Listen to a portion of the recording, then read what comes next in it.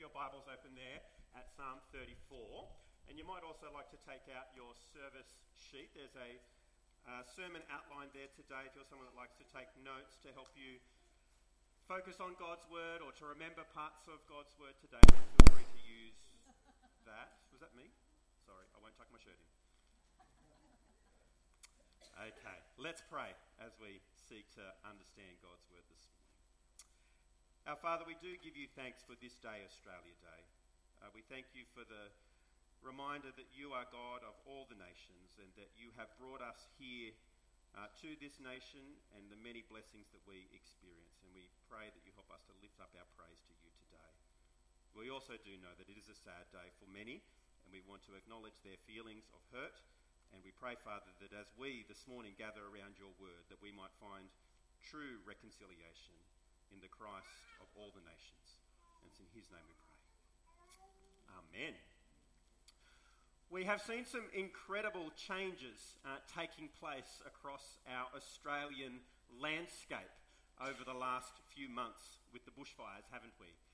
This is a photo taken from Kangaroo Island in South Australia, before and after the bushfires. Here is a photo of the wharf at Malakuta in northeastern Victoria, and I'll talk a little bit about that later in our time together. Doesn't that look just absolutely frightening, that red fireball coming your way?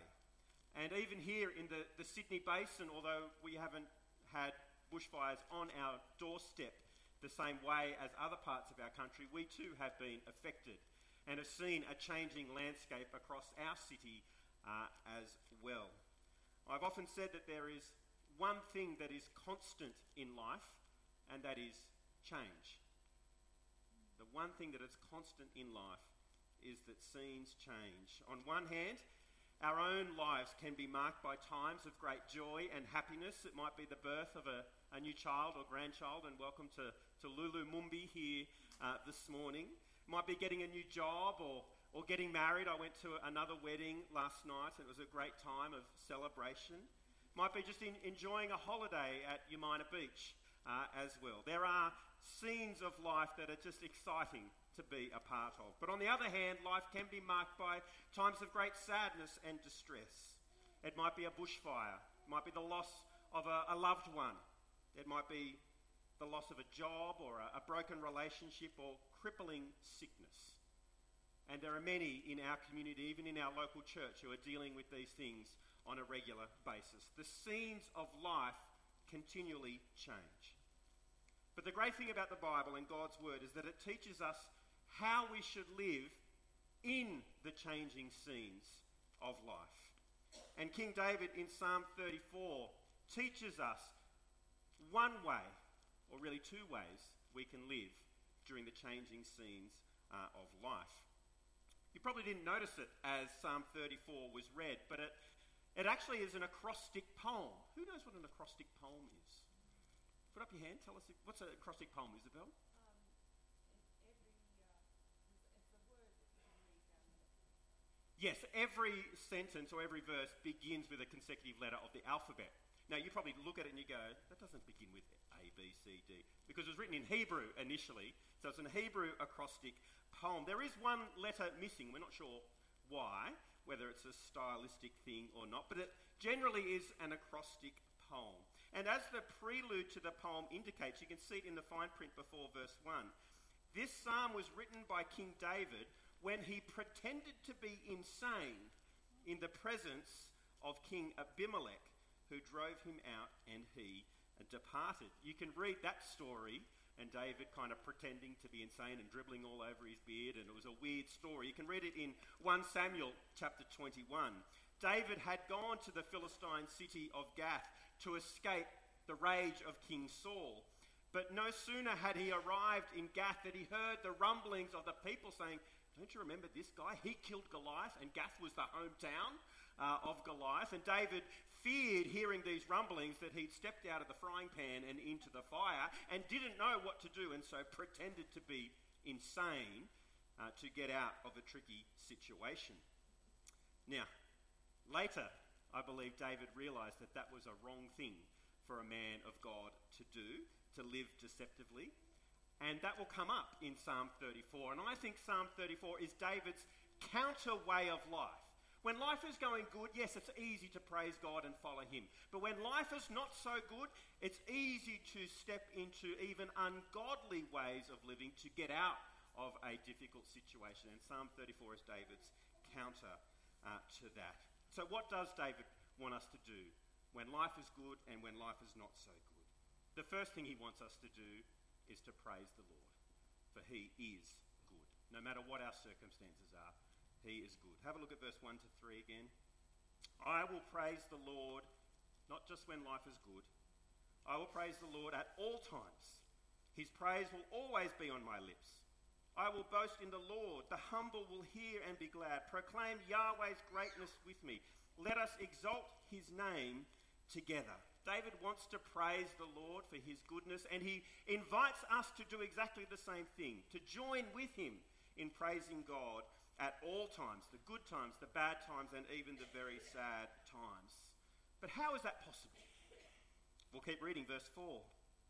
The poor man cried, and the Lord heard him and saved him from all his troubles. Those who look to him are radiant with joy. Their faces will never be ashamed. This poor man cried, and the Lord heard him and saved him from all his troubles. The angel of the Lord encamps around those who fear him and rescues them. Taste and see that the Lord is good. How happy is the man who takes refuge in him. When David was distressed, his first response was to take matters into his own hands. He didn't trust God, he trusted in himself. But later he came to realise that despite his sin, God was still gracious to him. And God did rescue him, not because of his cleverness, but because God was just merciful to him. And so he's reminded to taste and see that the Lord is good. Even when we get it wrong, sometimes, God is still good. Now, how do you taste and how do you see that God is good? We may get the see thing, but how do you taste that God is good? Well, you think about tasting, you think about seeing. What are they? They are two experiential senses, aren't they, that God has given us. And so what I think David is inviting us to do when he says, taste and see that the Lord is good, he's saying to us, notice, experience, in your experience, how has God been at work for your good? Part of our weekly staff meetings as a ministry team is devoted to this tasting and seeing. Because in the busyness of life, and you can probably empathise with this, in the busyness of life, we can so often be blind to what God is doing around us. But we don't want to miss what God is doing. So we set aside some time in our ministry team meetings every week to taste and see. Where can we see God at work over the last week? Either in us, in people at our church, in our local community, even in our world. And to return thanks to God for his hand of grace at work. Taste and see. Let me encourage you to reflect this day, Australia Day. Where have you seen the hand of God at work in your life, in our world, over the last little while? Don't be blind to it. And even if in our immediate experience we're struggling to taste and see anything good around us, of course, as followers of the Lord Jesus, there is one great experience that we can always look back on with great joy. The day our God opened our eyes to see who Jesus is, our great King of David, King of kings and Lord of lords, who lived the life we couldn't, who died for us on the cross and rose again to offer us new and eternal life. We can always look back and give thanks to God for that experience. When I was in Zambia, there was a phrase that often pastors and congregation members would kind of call and response, and maybe you have heard it before as well. It starts with the pastor saying, God is good, and the people reply, all the time, and the pastor then replies, God is good. So let's try that. God is good. God is good. And we know that even more as followers of the Lord Jesus. Romans 8:28. We know that all things work together for the good of those who love God, those who are called according to his purpose. Now, I mentioned the bushfires in northeast Victoria in a little town called Mallacoota before. Here is Jeffrey's story about that event. Not a good scene of life to go through, I imagine, a really distressing one. And I love reading his story. You can read it yourself in the Eternity magazine today as well. Jeffrey is a long-time follower of Jesus and a resident at Mallacoota. And on New Year's Eve, he took shelter from a 60-foot high fireball along with thousands of others on the wharf at Mallacoota. And he said this: "We could hear the roar. It sounded like 1,000 freight trains coming at us. Then a huge gust, like someone had opened the door of a furnace, pushed against us. It went black as black. The smoke was so thick, it was almost impossible to breathe." And at that point, Jeffrey and what he called a couple of prayer warriors from the town, all they could do was pray. This is what he says: "I prayed, Lord, if you don't push this fire back now with a wind from the east, we are all dead." As soon as I said that, it started blowing from the east, just a little bit. And so I got louder in my prayers, and the wind got stronger. Then I got louder again, and the wind got stronger again. I felt it change. I noticed that the bolder I got, the stronger the wind got. I was yelling at the end, "In Jesus' name, thank you, Lord, for rescuing these souls. Push it back, Lord. Rescue us." It was desperation personified, I know, but I didn't care who heard me. I knew then that God was doing what I was asking, because if he didn't answer at that moment, we were all dead. What God did was push the fire back with a strong wind from the east, which was not predicted and was impossible, but he did it. He did that for 5 minutes, which broke the fire front, enough to stop it getting to the wharf at Mallacoota. Isn't it just incredible? Later in the article, Jeffrey talks about the result of that miracle, as he calls it, amongst his neighbour, a man named Chris. He says, "Chris and I have been talking about little things to do with Jesus for the past few years, but now we're talking about Jesus a lot." Jeffrey has in fact spent the whole new year explaining what it means to be a follower of Jesus to his friend Chris. God is good all the time. God is good. Now, of course, not everybody's story during the bushfire season has been the same as that. We know that for sure. Nor will we understand how God is always at work in every situation for good. The promise is that God does work in all things for our good, even if we can't see it. So hold on to that promise, whatever season of life you are in at the moment. Praise the Lord, for he is good. The second thing David wants us to do in the changing scenes of life is to fear the Lord and do good. Praise the Lord, for he is good, but you fear the Lord and continue to do good. Have a look at verse 9 to 14. "You who are his holy ones, fear Yahweh, for those who fear him lack nothing. Young lions lack food and go hungry, but those who seek the Lord will lack any good thing. Come, children, listen to me, and I will teach you the fear of the Lord. Who is the man who delights in life, loving a long life to enjoy what is good? Keep your tongue from evil and your lips from deceitful speech. Turn away from evil and do what is good. Seek peace and pursue it."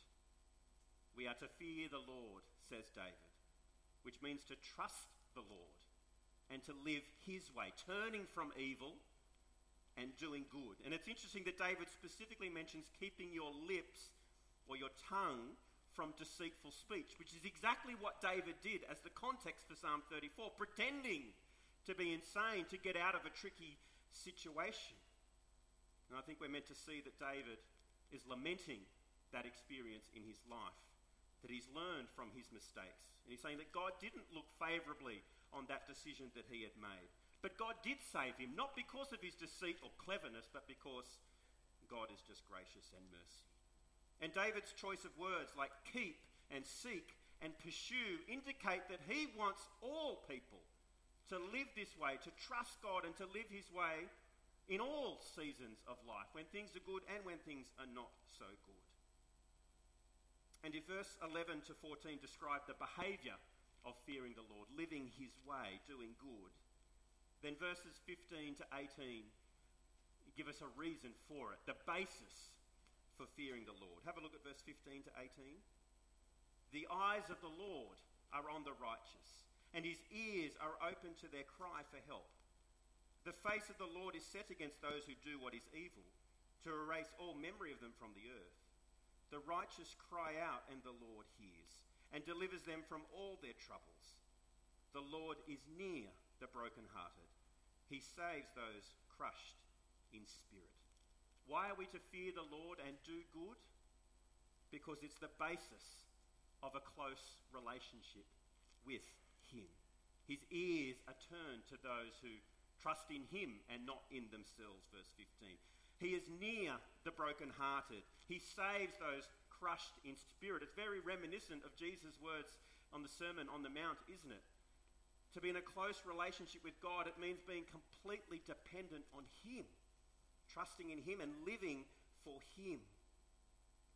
David initially, we know, didn't trust in God. He turned to clever human ways to get out of a tricky situation. He should have done what Psalm 34 says. He should have cried out to God for help and not tried to get himself out of the situation. David eventually does cry out to the Lord, and he realizes that God is good. Jesus himself would echo this same principle of fearing the Lord means coming to God empty-handed and committing to living for him. I don't know if you remember the story of the Pharisee and the tax collector who go up to the temple to pray. And the Pharisee prays, Lord, I thank you that I'm not like all these other people. And then the tax collector, he just cries out, God, have mercy on me. And which does Jesus say was righteous before God? The one who cried out for mercy. Exactly as Psalm 34. If you want an intimate, close relationship with God, you have to come to him empty-handed and cry out for mercy, fearing him. And if verses 15 to 18 describe that basis for fearing the Lord, the end of the psalm describes its benefits. What are they? Verse 19. Many adversaries come to the one who is righteous, but the Lord delivers him from them all. He protects all his bones, not one of them is broken. Evil brings death to the wicked, and those who hate the righteous will be punished. The Lord redeems the life of his servants, and all who take refuge in him will not be punished. There is a blessing in being humble before the Lord, that God will rescue and redeem all those who fear him. Now, I'm sure Isabel this morning might be reading, and not one of his bones will be broken, thinking, well, that promise didn't really work for me. And there are many of us that still face afflictions. How does these verses in Psalm 34 apply? It seems like a promise that nothing bad is going to ever happen in life. But it's not actually saying that, is it, as you look closer at it? The psalm is not saying that God's people will never experience bad things in life. The promise of these verses is that in those bad things, God will be with you and will ultimately deliver you from them. The death and resurrection of Jesus is a wonderful illustration of this point. Actually, verse 20, Isabel, is not talking about your wrist at all. It's actually talking about Jesus. For John, in his gospel, quotes verse 20 about Jesus when he's dying on the cross. It says, not one of his bones will be broken. Now, in the context of Psalm 34, you might be forgiven for thinking that means nothing bad is going to happen to Jesus. But did Jesus, yes, his bones weren't broken. But did he still taste death? Absolutely. But did God redeem and rescue him? Yes, he did. He tasted death, but God did not allow him to be overwhelmed by death. You remember these words from Hebrews chapter 5. During his earthly life, Jesus offered prayers and appeals with loud cries and tears, Psalm 34, to the one who was able to save him from death. And he was heard. How was Jesus heard? He still died. He was heard because of his reverence. Though he was God's son, he learned obedience through what he suffered. After he was perfected, he became the source of eternal salvation for all who obey him. How was he heard? Because God raised him from death. Jesus did what Psalm 34 encourages us to do, to cry out for help when we need it. And although this didn't mean that Jesus wouldn't face death, It did mean he wouldn't be overwhelmed by it. We will still suffer. We will all still die. But we don't need to be overwhelmed by that. The promise of Psalm 34 is still true, and even more true because of the resurrection of Jesus, that there is life beyond the grave. So in the changing scenes of life, praise the Lord for he is good, and fear the Lord and commit to doing good. David had to learn this the hard way. Let me share you another story of an example of a lady who did it the right way. Her name is Billy Wilcox. She and her husband Frank were living in Pakistan for many years, when after a few years they had a newborn baby, and then their 6-month-old baby sadly died. They were struck hard by immense grief, but through it all, they continued to have a firm trust in God and his love. And asked about this, Billy said this: "A tragedy like this is similar to being plunged into boiling water. If you are an egg, your affliction will make you hard-boiled and unresponsive. However, if you are a potato, you will emerge resilient and adaptable. No prayers could ever undo the experience of the boiling water. So my prayer, and it may sound funny to you, but I don't think it sounded funny to God, was this: O Lord, in this boiling water, let me be a potato and not an egg. Make me resilient and adaptable, and so to help others." Now that's a prayer of someone who fears the Lord in all the seasons of life. Let me encourage you, I'm sure there will be seasons of disappointment that come your way in 2020. But let that be your prayer. God, let me be a potato and not an egg. We've seen, as I said at the beginning, many changing scenes throughout our land over these past few months. And there'll be many still to come in the year and the years ahead. But to help you through those changing scenes, put into practice Psalm 34. Praise the Lord for he is good, and fear the Lord and keep doing good. When the chaos and craziness at home come your way, taste and see that the Lord is still good. When trouble comes at work or at home or even in our church in the year and years ahead, fear the Lord, trust him. We don't need to move to deceitful, ungodly ways to get things done. Trust him and keep doing good. And through it all, God is with us, and we have the ultimate hope of resurrection from the dead. Let's pray. Father, we thank you that your eyes are upon us, your ears are open to us, and you will ultimately deliver us. Not because of any cleverness within us, but because of your grace and mercy in Jesus. So, Father, help us from this day to continue to taste, to see, to fear, and to take refuge in you. In Jesus' name we pray. Amen. Well, friends, we're about to transition into a time where we share in the Lord's Supper as we remember the incredible goodness of God displayed in the death and resurrection